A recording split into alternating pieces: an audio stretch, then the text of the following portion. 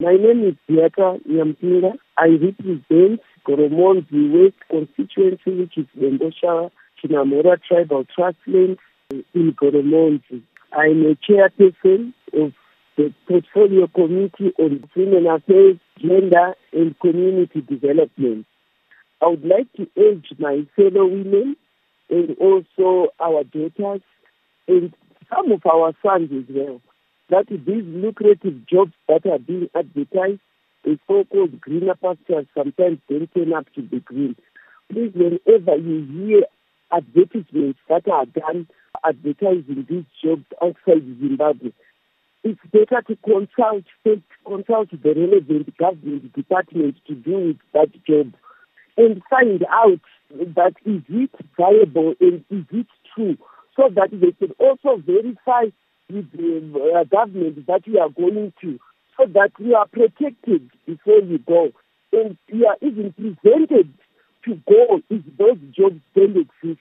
Be wary of these employment agencies who are making money, are using us women and using our girls, knowing very well that where these girls are going, they are not going to take up the type of jobs they've been told.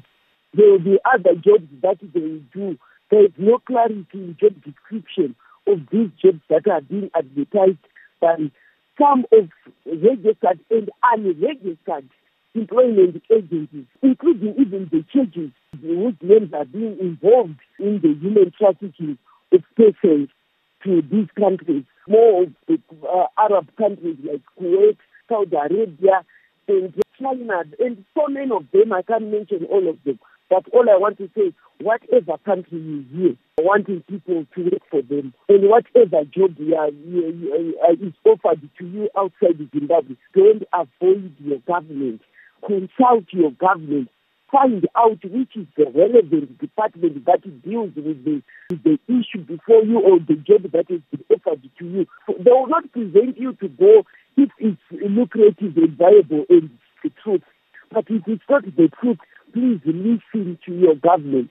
They want you to work, but they don't want you to be abused. Our women were abused in Kuwait.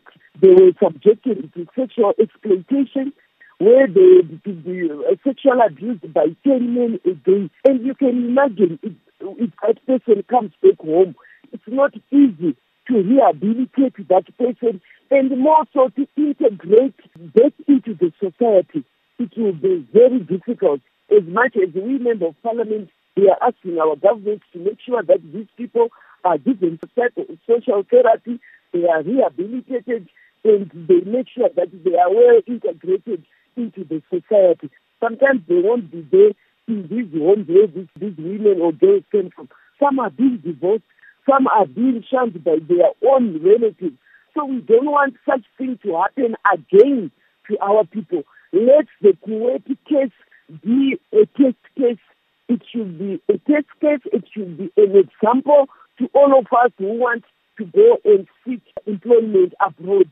And all those who are being even called by the other employment agencies that have started abroad, they being represented by our fellow Zimbabweans who are calling their own relatives from different villages to say, come here, invite or recruit other people from your villages. There are jobs being offered here. Please, let's be careful and prevent and protect our own people from not going there by consulting our relevant government arms.